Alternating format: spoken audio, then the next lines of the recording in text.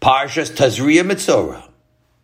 We begin with the Taharas HaMitzorah, the purification process for the one who had been committed by the Kohen to the state of leprosy. It had been a sad and unfortunate period in his life. Mechutz l'machane mashavo. He had to remain outside of his city. He was forbidden from living anymore in the Arei Choma, the established residences of the Am Yisrael. And even though his family had lived in a house in that city for generations, he now had to bid farewell to them. It was a heartbreaking scene to watch, as this man made his way past the city walls out to the desolate fields. And it is there that he would stay, alone and secluded, for weeks, and maybe even months.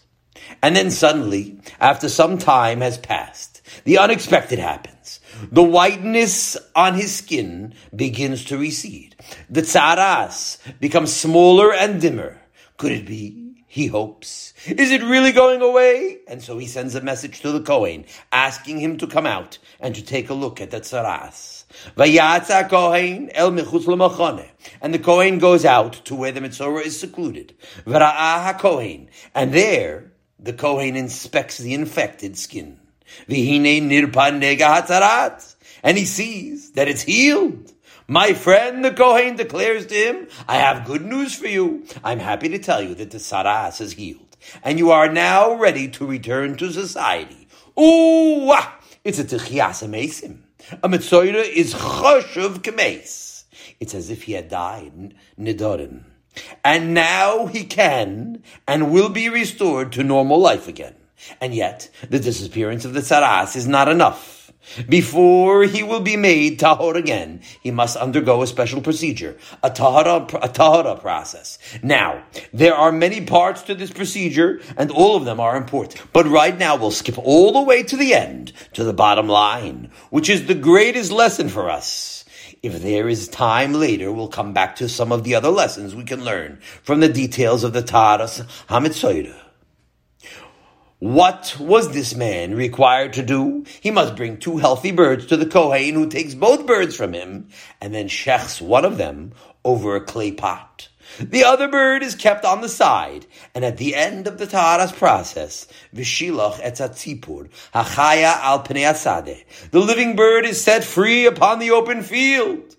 And after watching the bird fly away to freedom, the Mitzorah then goes to the mikveh to purify himself and his clothing, at which point he is allowed to return to the city and resume his life once again. Now, this, of course, is included in what we call chukim, statutes of HaKadosh Baruch Hu, for which no reason is offered in the Torah. And yet we are justified if we follow the example of the great men of all generations in seeking to understand some of the reasons for the chukim. Never will we understand it thoroughly, yet we see that even Tanaim and Amoraim ask such questions. Mipnei ma amra Torah? Why did the Torah say to do this or to do that? And they give reasons. And therefore we walk in their footsteps and will try to also, with our small minds, to understand something of what was taking place here. The Mitzorah was in a trap from which he thought he might never escape. Tzaras, especially in those days, was often a fatal malady. And so, he was living outside the city in sorrow, not knowing if he would ever be healed.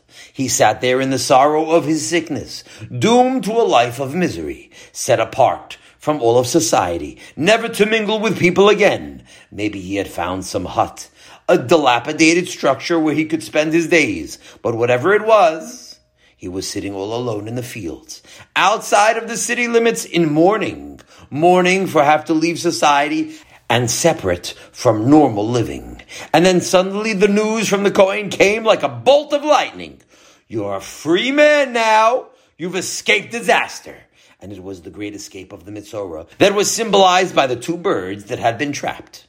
Because after one of the birds is slaughtered, the second bird, which had been caught in that same trap, is set loose and flies to freedom. You know, when an animal is caught in a trap and then it breaks free and escapes the claws of death, it's a big simcha for the animal. But it's nowhere near as spectacular as when a bird breaks free from its trap. A bird that escapes is a symbol of a perfect freedom, because the bird flies up in the air out of the reach of people. Now that bird is really free. We were saved like a bird from a trap. We were caught, and now we escaped from that snare to freedom, to Hillim. And so as the Masorah watched the bird flying away, he's reminded of the trap that he himself had barely escaped, and he recalls the one bird that didn't make it. The slaughtered bird that represented all of those who did not get well. Not everyone got well. And the healed Masorah reminds himself what he escaped from. And that's his happiness. Baruch Hashem, I was set free. He's thinking that as he watches the bird fly away. And the truth is, that's how everyone should think. Although this procedure is specifically commanded for the Masorah, we shouldn't overlook the intrinsic lesson that applies to us too. How great should be our gratitude when we are healed from our illness. Anyone who is sick and then recovered should say the same thing. Va'anachnu nimlatnu. I'm like a bird that escaped from a trap. You remember how you had a virus and you were lying in bed for days? You felt like you might never get better. And then finally you escaped. It's a tremendous happiness. Va'anachnu nimlatnu. Anytime you escape, you should remember that forever. So here's a man, let's say, who tries to use the bathroom one morning, and he discovers that he can't. He tried, but nothing happened. But he has to. Now, that's not a comfortable feeling at all. It's like finding tsaras on your skin. You can't fool around with such a thing. So he calls out to his wife, something is wrong. Emergency. I have an emergency here. So they take a taxi or an ambulance, whatever it is, and they rush to the hospital. And the nurses and the doctors are rushing back and forth to different patients holding all types of instruments. And each time he sees such tools, he's panicked. But he's suffering terribly. And he's thinking, Oy ribbono shel olam, me'ayin yavo ezri. From which tool is going to come my salvation? And then finally they take a rubber pipe and smear it with Vaseline and they force it in. Ay, ay, ay. It hurts like the dickens. Oh, did it hurt? You can imagine the pleasure of such a thing. They're screwing in that rubber pipe and it comes up with blood as they force it in. He's screaming, but then finally, blessed relief. He's able to urinate through that pipe. The Yeshua came. He's restored to normalcy. And the doctors tell him that it was a temporary blockage. And now he can go home. You should know that this man just received a big gift. And it's not only the gift of being able to function normally. That's important, of course. But the true gift is the opportunity to recognize how good Hashem was to him before, when he was normal. That entire experience was 100% waste, unless he understands from now on what a great stroke of fortune it is every time he's able to use the bathroom normally. You know, those tubes in the body are coated with a sticky layer, and some of the tubes are very, very thin. And the fact that the two sides don't stick together is a miracle. Only that it happened in this case, the two sides of the tube stuck together, and therefore he wasn't able to urinate. Why doesn't it happen all the time? It's a miracle. 50 years of relieving himself, and this man had never thought about such a thing. He never knew how lucky he was until he made this great escape. And therefore he should understand that this one incident was intended by HaKadosh Baruch Hu to teach him from now on that he should be full of happiness whenever he can function normally. An entirely new dimension has been added to his life, because from now on, every time he relieves himself painlessly, he's so happy. Now, his Asher Yatzar is not just a bracha anymore. It's a song of gratitude, a hallel. So he's full of elation, so full of real joy, that his bracha is a song. Ga'alta chayai, Hashem, you redeemed my life. Eicha, you saved me. Now, if he would tell that to someone who never had this experience of escaping disaster, they would laugh at him. Ha ha, you're so silly, that's fun. That's happiness? Happiness means traveling someplace, spending money to go to a bowling alley or to a restaurant. That's happiness. But going to the bathroom b'shalom is happiness? But you can't fool this man anymore with your litzanas, because he already learned what true happiness is.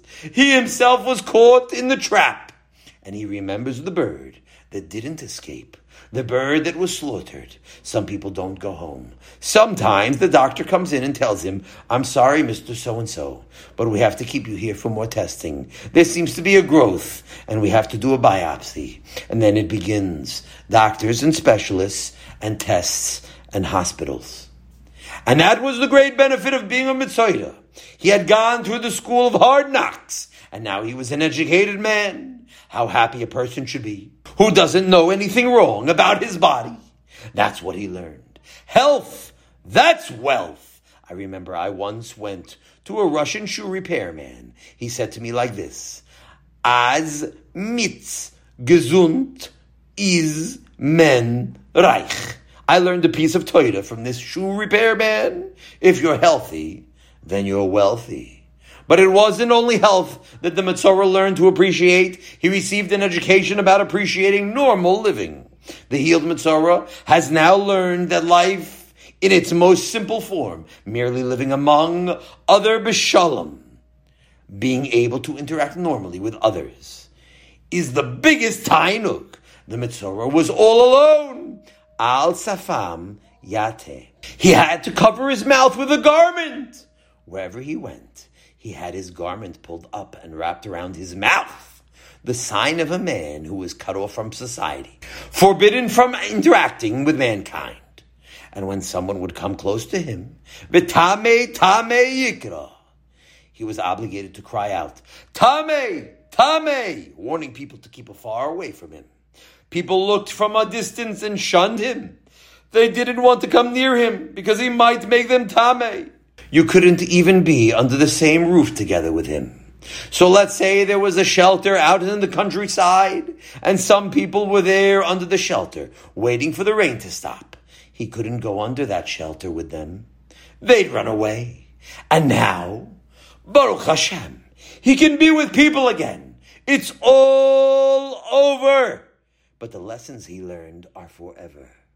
The Metzora gained a tremendous benefit from his experience that he couldn't get otherwise, because when he was well, he didn't appreciate what a blessing it was. He never thought about how much fun it was to be able to live normally. It was worth the experience. All the trouble was a small price to pay for the very great achievement of gaining an attitude of gratitude to HaKadosh Baruch Hu for normal living.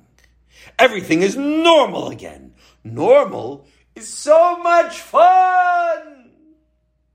It's so good to be back again, accepted by society, together with his family. He has company. He has friends. He's back at work. How good it is to walk the streets of the city B'Shalom without people running away from me. He thinks, how good it is to be able to live normally among people, to be able to go to work. He learned now how to be grateful just for that alone. He's not wearing a covering over his mouth, and nobody runs away when he comes close. He belongs with everybody else. He's accepted back into society again. I can go to shul again. It's fun to be able to walk into shul. It's fun to daven with a minyan. And now all of his life he sings in happiness just because he recalls those dark days of despair. He's full of joy that he is the bird that escaped. As he walks in the street, he sings to Hashem to be able to walk the streets of your city. That's the happiness of life. You remember when David was hiding from Shaul in the caves? He was afraid for his life, and he was praying to Hashem to be rescued. How I wish I could walk again before Hashem in the lands of the living. Tehillim. Oh, Ribbon Shalaylam, cried David. Please bring me back into the city of Yerushalayim, and let me once again walk Ba'arzus HaChaim. What is the Arzus HaChaim? This land of the living that David was so praying for so much. So the Gemara in Masechta Yuma tells us, Zeh Mekom Shivakim. It's the place where there are markets. And Rashi explains that David was talking about the streets where there are stores that you could buy everything that you need. Now that seems to be a little bit queer. David is hiding in a cave, deprived of everything, and he's praying to be restored to a place of markets. He's yearning once more to go shopping. You have to understand what that means. The answer is that David understood what a tremendous simcha it is to have everything available to you. To know that whatever you need, you can go out to the street and buy it. Hashem, please let me walk down the avenue again. That's what David was looking forward to. Just to be able to walk the streets of Yerushalayim where the wares were on sale, the produce, the grapes, the dates, the olives, the figs, the wheat, the barley, the clothing, and all the things that make life a pleasure. You can buy food and toilet paper and soap. You can buy a shirt and underwear, whatever you need. You pass by a store, a meat shop. There's a whole variety of cuts of meat. The kind of cut, that kind of cut, this organ, that organ, everything is available. It's a big simcha. It's a big subject to learn how to enjoy walking in the streets, how to enjoy the stores and the markets and the tzoida. Learn that sugya the hard way. And now he appreciates the stores when he is restored to the streets again. Thank you, Hashem, for letting me walk Ba'artzos HaChaim again, where everything I need is available to me. Now, in order to put some more understanding into the lessons that the Metzoida was expected to learn, it pays for us to study the details of the Tahara process. Like we said earlier, we're expected to ask, why did the Torah say to do this? So we look into the Pesukim and we see that besides for the two birds that were taken, the Metzora had to bring other things to the Kohen as well. He must find the branch of a cedar tree, those tall, imposing trees, as well as some esov, a tiny little moss plant that grows out of the walls of the house. And then he takes a piece of thread that is dyed with a deep red color, and he uses that thread to tie together the cedar branch and the little moss plant. And then the Kohen takes the bird that was left to live, together with the bundle of the cedar wood and the moss, and he dips them into the pot containing the blood of the slaughtered bird, and he sprinkles 7 times on this man who is becoming purified of his saras. Now, this Metzora wasn't expected to ignore what was happening or to imagine that it was merely some purification ritual. What's this all about? The Kohen is sprinkling blood on him with a bundle of cedar and moss tied together with a red thread? What lesson is the Metzora and we who study the Parsha supposed to learn from these details his Tahara process? So the first thing we do is to look into the Tanakh and see where we might find some kind of meaning for these two things, the cedar tree and the hyssop, especially when they come together. And if we look, we will find. Sefer Malachim tells us that Shlomo HaMelech was a king who made it his job to be a teacher to the Am Yisrael. He spoke to the people about the trees, from the cedar trees in the Lebanon to the hyssop that grows on the wall. We found something. Shlomo is speaking about the Eitz Eretz, the tall, beautiful cedar trees, and the Ezov, the small hyssop plant that grows out of the cracks in the wall. Now, why did Shlomo choose to speak only about these two things? The answer is that he didn't. Ad. He spoke about those towering trees, Ad, all the way down to the moss growing on the walls. He started with the cedar trees, but he spoke about all the trees, about apple trees and fig trees and date trees and olive trees. And he didn't speak Bekitzer. No. He spoke Be'arichas. He spoke about their fruits and about the leaves. He spoke about the wonderful arrangement of the branches. Stand underneath the tree, he said, and look up. Not one branch is directly beneath the branch above it. Every branch is underneath an open space because the branch wants sunshine. How did that happen? Who told the tree to do that? And the tree drops seeds into the ground. And from that seed comes out another tree. That's such a nace that all the scientists together cannot explain. Where did this tree come from? If you dig down, will you find a forest? All you'll find is dirt. How do cedar trees and apple trees come from dirt? It all comes from a little seed. Every seed has in it at least 1 million bits of information inscribed on its DNA molecule, telling it how to produce a tree. And that tiny seed contains all of the major machinery to make sure that it happens. It's a very complex operation, with chokhmah, with tachbulus, with tricks, with scheming, cooperation, and arrangement, one step after another. It's Nisei Nisim. Anybody who sees that comes to recognize HaKadosh Baruch Hu just as if he was present at the Kriyas Yam Suf. No less than at any other miracle that the Torah talks about. You can see in the trees wherever you look. Now that's exactly what the Metzora didn't see when he used to walk the streets. He walked down the avenue and he never noticed the trees. He was too busy shooting off his mouth, Lashon Hara, Devarim B'Teilim, Litzonos. That's how this whole mess began. The Gemara in Arichin says, someone who speaks wrong words, he used his mouth in the wrong way, he'll be stricken by leprosy. Now, how does such a thing happen, that a man should run off his mouth without thinking? The answer is, he's not aware of HaKadosh Baruch Hu. Hashem is in the shul maybe during Mincha, and even then, he's only in the Siddur. But on the street, he doesn't think about Hashem at all. He walks with his friends and wags his tongue. He ridicules and belittles people. Even just to talk Devarim B'Teilim means that you're not aware of Hashem. Shlomo HaMelech tells us in Koheles, Al tivahel al picha. Don't be in a hurry to express yourself. V'libecha al yimahel lehotzi davar lifnei ha'elokim. Your heart, your mind, shouldn't be in a hurry to say something in the presence of Hashem. When you're walking on the avenue, Hashem is present. So keep quiet. Ki ha'elokim b'shamayim v'ata ala aretz. Hashem is in the heavens, and you're down below on the earth. Al kein yu devarecha me'atim. And therefore, your words should be few. Oh, now something else comes into the picture. Elokim is now in the picture.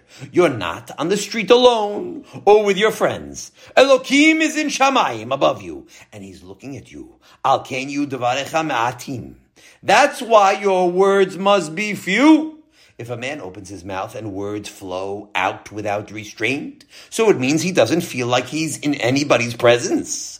Let's say you were standing in the presence of the mayor or in front of the president of the United States.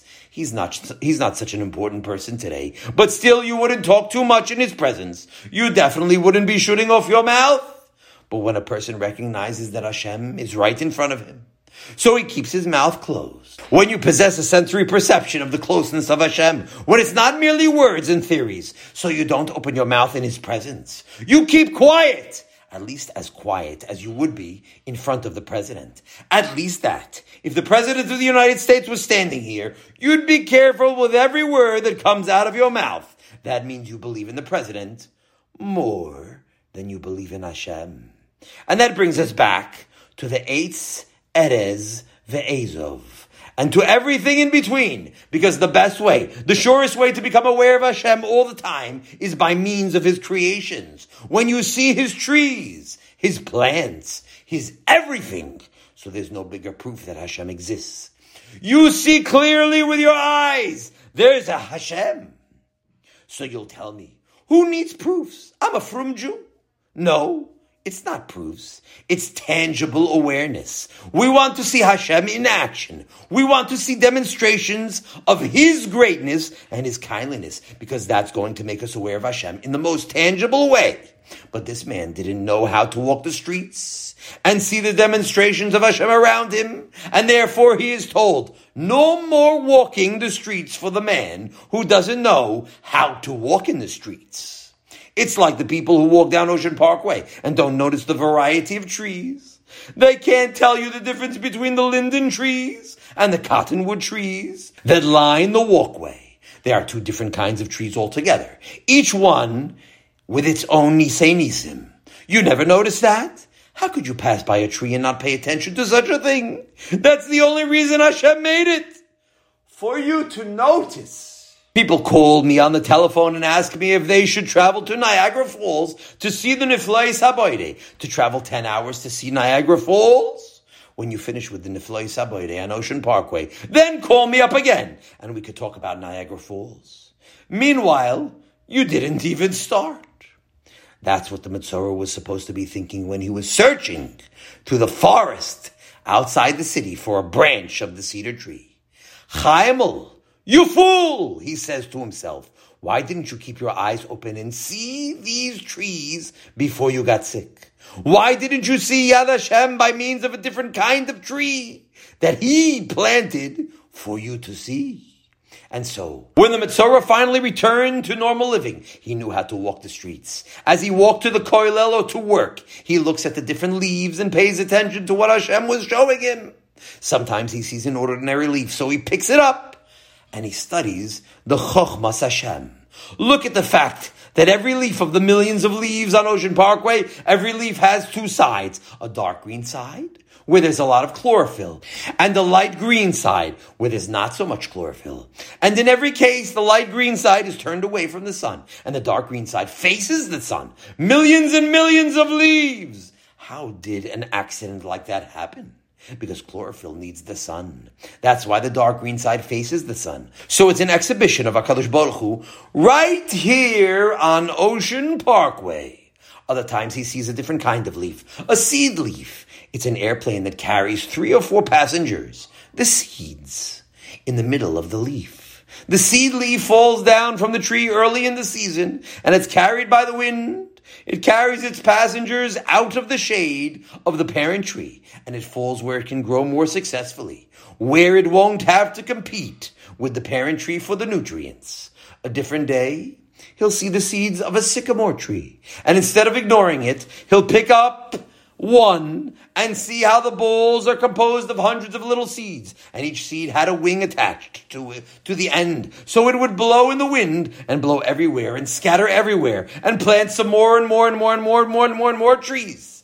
Now, isn't that a remarkable accident? That a seed should have wings on it, and although the wing is a fluffy thing, it's packed so efficiently that the wings don't take up any space in the sycamore ball. On the outside, you see only the dots of the seeds. It's a wonderful arrangement. The seeds are on the outside, and inside are the parachutes. And when it fell on the ground and gets crushed, the winds begin blowing, and the seeds fly far, far away, and plant many, many new sycamore trees.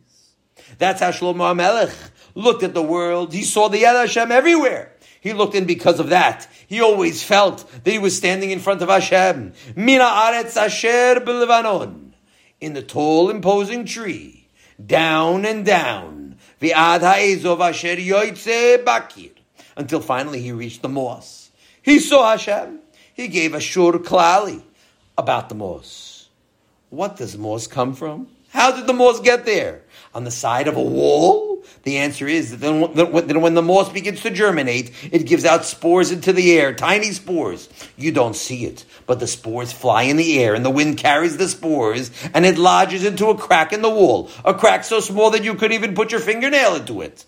And still the spores get in there and take root, and finally this little spore produces an ezov plant sticking out of the wall. And so when the Metzora was scraping off that piece of moss from the side of an old wall for his tahara, he was rebuking himself. Chaimel! It's not enough to see Hashem in the trees. Why didn't you notice this moss when you weren't a Metzora? And he kept understanding that because he kept his eye closed to the neflois haboireh around him, to the opportunities for awareness of Hashem. So now he must search out the trees and the plants in other, more painful ways. And the Metzora now understands all of this when he was well again. Now, when he's back in the city again, when he sees grass peeking its way out from between a crack in the sidewalk, he'll pay attention to these things, and he'll be reminded of Hashem all the time. When he passes the neighbor's gardens, he'll stop to look at the flowers. Of course he will. He doesn't want to learn the lesson again the other way. He reminds himself of the Pasuk in Malachim. And Shlomo HaMelech spoke about the trees, about the cedar trees in the Lebanon, all the way down to the hyssop that grows on the wall. And he says, I'm going to do that. Now, these words will have little effect unless you practice living them. In order that the words should make an impression, when you walk out of here, you should make it your business to learn how to walk the streets. Even if you live in the city, in Flatbush, in Borough Park, if you keep your eyes open, you'll see all types of trees and flowers, all types of phenomena that are intended to remind you about HaKadosh Baruch Hu. And that brings us to the next part of the Metzora's Taharas process. V'taval otam b'dam hatzipor hashchuta. And he dipped the red wool into the blood of the slaughtered bird. You see right away that the Torah here is stressing the color red. The red dyed wool dipped into the red blood. What is this? What are we supposed to understand over here? And the answer is like this. It symbolizes two kinds of redness. One is natural dye, and the other is blood. And HaKadosh Baruch Hu is saying that you have a choice to make. Are you going to notice me by means of the colorful world that I am giving to you? Or chas v'shalom, by means of another more painful red? HaKadosh Baruch Hu created in the Bria a way of producing a beautiful red dye. Other colors too. And you can take a plain piece of wool and give it a beautiful color. And Hashem wants you to notice that color. He wants you to appreciate the colored world that He made for you. And that's why you dip the scarlet red wool into a different type of red, into blood. It's a different type of redness. It's a pity to use such redness. But what could you do already? Hashem says, if you don't use the first method, then you're going to have to use the other one, the blood, to remind you to appreciate the color in life that I am giving to you. You know, there was a big riot last year in Attica. It's one of the prisons in upstate New York.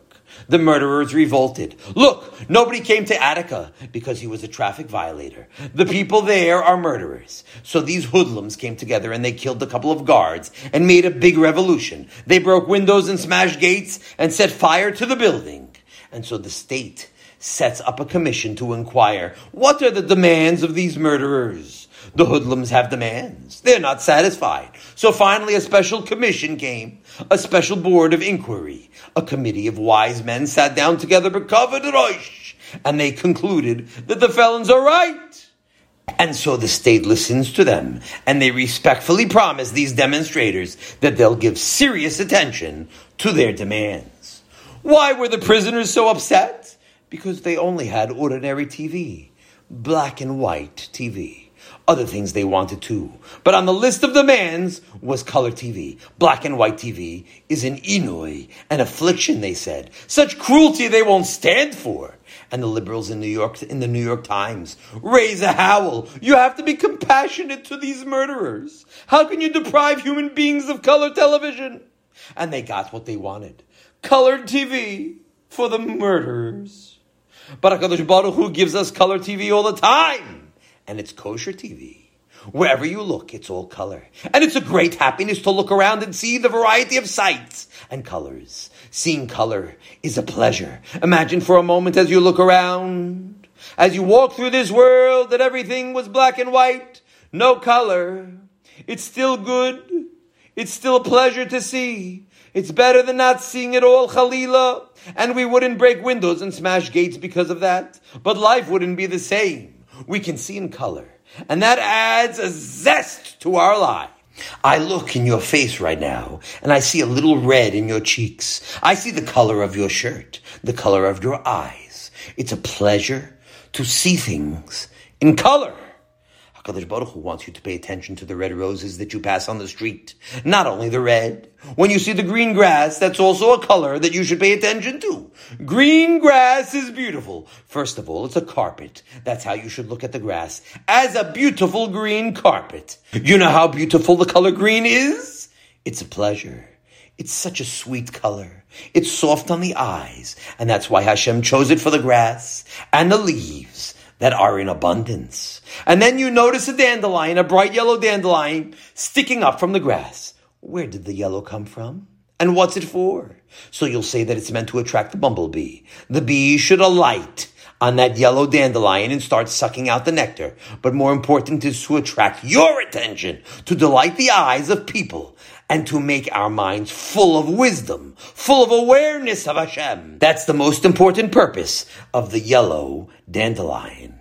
Only that the Metzora didn't notice that. He didn't see the green grasses and the yellow dandelions. He walked past colorful gardens and never thought once about HaKadosh Baruch Hu. He saw the blue sky and the green grass and the yellow sunlight, and he kept on walking like a kasil hoylech bechoshech, like a fool walking in a black and white world. And so Hashem sent him away. No more walking in the street for you, if you don't know how to think.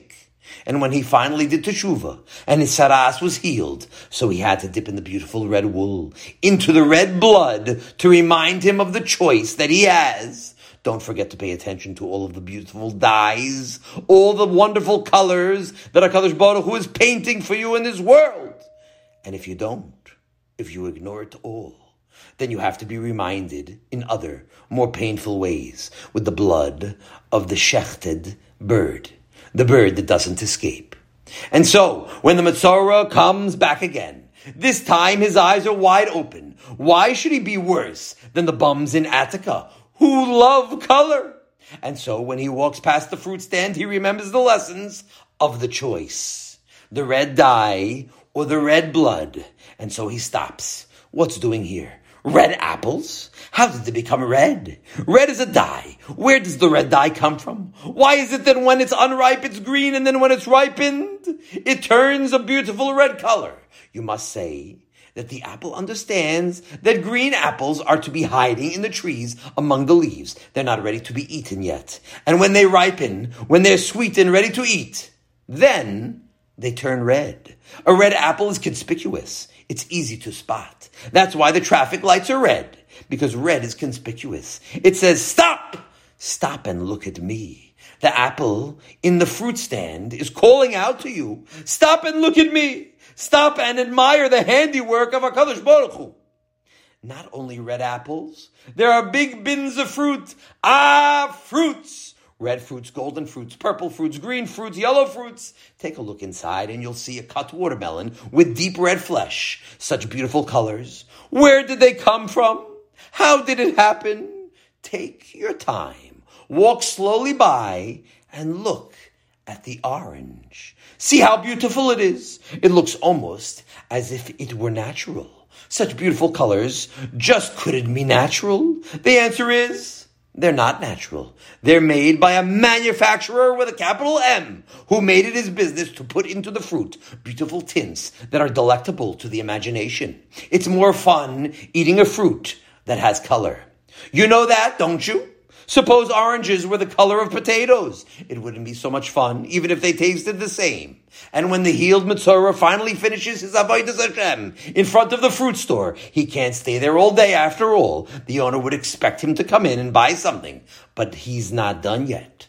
Now he's walking past the garden. Let me tell you something. I enjoy the gardens of my neighbors more than the neighbors do. They pay a lot of good money to the gardener, but I'm the one enjoying their gardens the most. I was passing by a little garden a few weeks ago, and I saw white tomatoes. Now, a white tomato is not supposed to be white, but then one day I saw that they turned green. Then later, they turned red. Now, why three colors? The answer is white tomatoes means keep away. They're not fit at all for eating. Green tomatoes means it's already a stage that you can pick them and pickle them. And red tomatoes are ready to be eaten. I was thinking, this is such a simple idea. I've thought about this many times, and I said it in the lectures so many times already. So I said to myself, should I repeat it in public again? Absolutely! I don't care what the public thinks. They're tired of hearing it. I'm not tired of hearing it. What I'm saying is for my own benefit. I'll let you listen too, but I'm talking for myself. Why should there be red tomatoes? Red is an artificial color that Hashem brings out of the brown dirt. Try to make red by yourself. Take earth and mix it around. Try to make the color red. You can't do it. But HaKadosh Baruch Hu puts into the seeds the machinery that they should be capable of taking carbon dioxide and other materials and transforming them into the color red. It's a miracle. And the red pigment only comes when the tomato is ripe to eat and not before. So the tomato is actually doing more than feeding you with nourishment. It's feeding your mind with awareness of the boire. Why should it turn red? On the contrary, why shouldn't it be red when it's entirely unfit to eat? And then when it's ripe, it should lose its color entirely. Why shouldn't apples be colorless when they're ripe? As soon as the apples grow on a tree, they should turn bright red, and after they become sweet and soft, they should turn colorless. Why should bananas turn yellow only when they're completely ripe? They should be yellow at the beginning, only when they're ripe. They should turn green. So you see that there's a plan and purpose here, to let you know, come, my child, we're ready for you. You can come now and pluck us off the tree and enjoy yourself. And once we train ourselves to appreciate the colorful world that HaKadosh Baruch Hu is giving us, so we'll see that there's no end. We walk down Ocean Parkway in the morning and the sun is coming up and we see golden sunlight filling the world. Ah, what a beautiful pleasure. And when you look up and we see the beautiful blue sky, there's no harm in saying, thank you, HaKadosh Baruch Hu. I love you for putting such a beautiful color into this world. The gold-orange glory of sunrise and sunset, the magic of the moonlight, so many beautiful things to see. Now that's the right attitude. Once you get that attitude, then you're looking at the universe in the true perspective. HaKadosh Baruch Hu is painting a blue sky for you to enjoy and to be reminded of Him always. Suppose you walk out tomorrow morning and the sky is overcast with gray clouds. Ooh, that's a different opportunity. Hamechase shamayim ba'avim. He who covers the skies with clouds. Hamechin la'aretz mator. Because He's preparing rain for the earth. Now what does that mean? Who cares what He prepares? The fact that He prepares rain is important. Let the rain come down first. Then we'll thank Him. Halavai, we should thank Him even then. No, the pasuk is telling us that He's preparing rain because we're supposed to notice that. Tomorrow morning, if you walk out and there are gray skies overhead, you have to love that beautiful color. And when the rain comes down, that gray is going to turn into red raspberries and blueberries, and green grapes and purple grapes and golden oranges, and red cherries and red-cheeked peaches, and everything else. The gray clouds means that soon watermelons will be coming down. The only difference is that you don't have to dodge them. They come down in drops. It's a big benefit. Had watermelons come down from the clouds, it would be very unsafe. And so, if we'll see the sky is covered with heavy gray clouds, we should understand that this is Hamechin. He is preparing La'aretz Matar, rain for the earth, so that we could enjoy all the beautiful colors in the world. And so we come back now to the Metzora B'Yom Taharas. So, the leper on the day of his purification, as he prepares to return to normal living once again. But this time, he will be prepared. He knows what's expected of him now. He's healthy again. Baruch Hashem. He watches the one bird fly to freedom, and he decides right then, I will never stop thanking Hashem for saving me, for helping me escape the trap of sickness. Every day, I'll thank Hashem for my health. And he means it. He was so worried, and finally, they gave him the good news that he recovered, and he should never forget now. All his life he should remember the great happiness of being healthy. But it's not only health and being able to live normally, it's what you do with that. And so the Metzora is commanded to bring forth the Eitz Eretz and the Azov as a reminder of what went wrong. Hashem is saying to him, you have a choice. You have two ways of recognizing me. One is the way of Shlomo HaMelech, the way of Mina Aretz, Asher b'Levanon, v'ad ha'ezov, asher yoytze bakir. Had you spent your life studying these things and everything in between, you wouldn't have needed saras to begin with. You could have spent your days enjoying my creations and appreciating the chesed Hashem in the Bria. If you'll choose the dye of scarlet, if you'll enjoy the beautiful color of life that I surround you with, then you won't have to bother with dipping the red wool into the blood of the slaughtered bird. That's the choice that HaKadosh Baruch Hu gives. He says to the Metzora, choose! And he says to all of us, choose the healthy bird that escapes the trap, or the opposite, Chalila. What do you want? The dipping of the Eitz Eretz and the Azov into the blood, Chalila? Or do you prefer the Eitz Eretz and the Azov of Shlomo HaMelech? It's a choice, and it's all up to you. But one or the other, you must have, because otherwise you can't live in this world. You can't be part of us if you're forgetting what HaKadosh Baruch Hu is doing for us and for you. But if you'll see on all sides the kindness of Hashem, if wherever you walk, wherever you go, you see Hashem, then you don't need anything else to remind you. And that's the purpose of life, to learn to recognize the kindness of Hashem. Tov! Lahodos la Hashem. Do you know what is the good, says David HaMelech? Not merely good, but the best good in the world. What's the best good in the world? Ask somebody that question. Go ahead and ask. And you'll get all different types of answers. It's good to be a lamdan, one will say. Or it's good to be a midakdek b'mitzvahs. Everything is good. And of course, You have to do all the things. But David HaMelech said, do you know what is the best Tov in the world? Tov lehodos l'Hashem. The greatest good in the world is lehodos l'Hashem. To give thanks to Hashem. That's our function in this world. To utilize our health and all of the normal living to become aware of Hashem by means of thanking Him. To use all of the colorful bria that Hashem made, from the tall cedar trees all the way down to the lowly moss plant, for the great purpose for which they were created. And that purpose is Tov Lahodos, to thank Hashem. Lahagid baboker chazdecha, and to speak always, all the days of our lives, about His kindliness, and to thereby become more and more aware of Him. Have a wonderful Shabbos.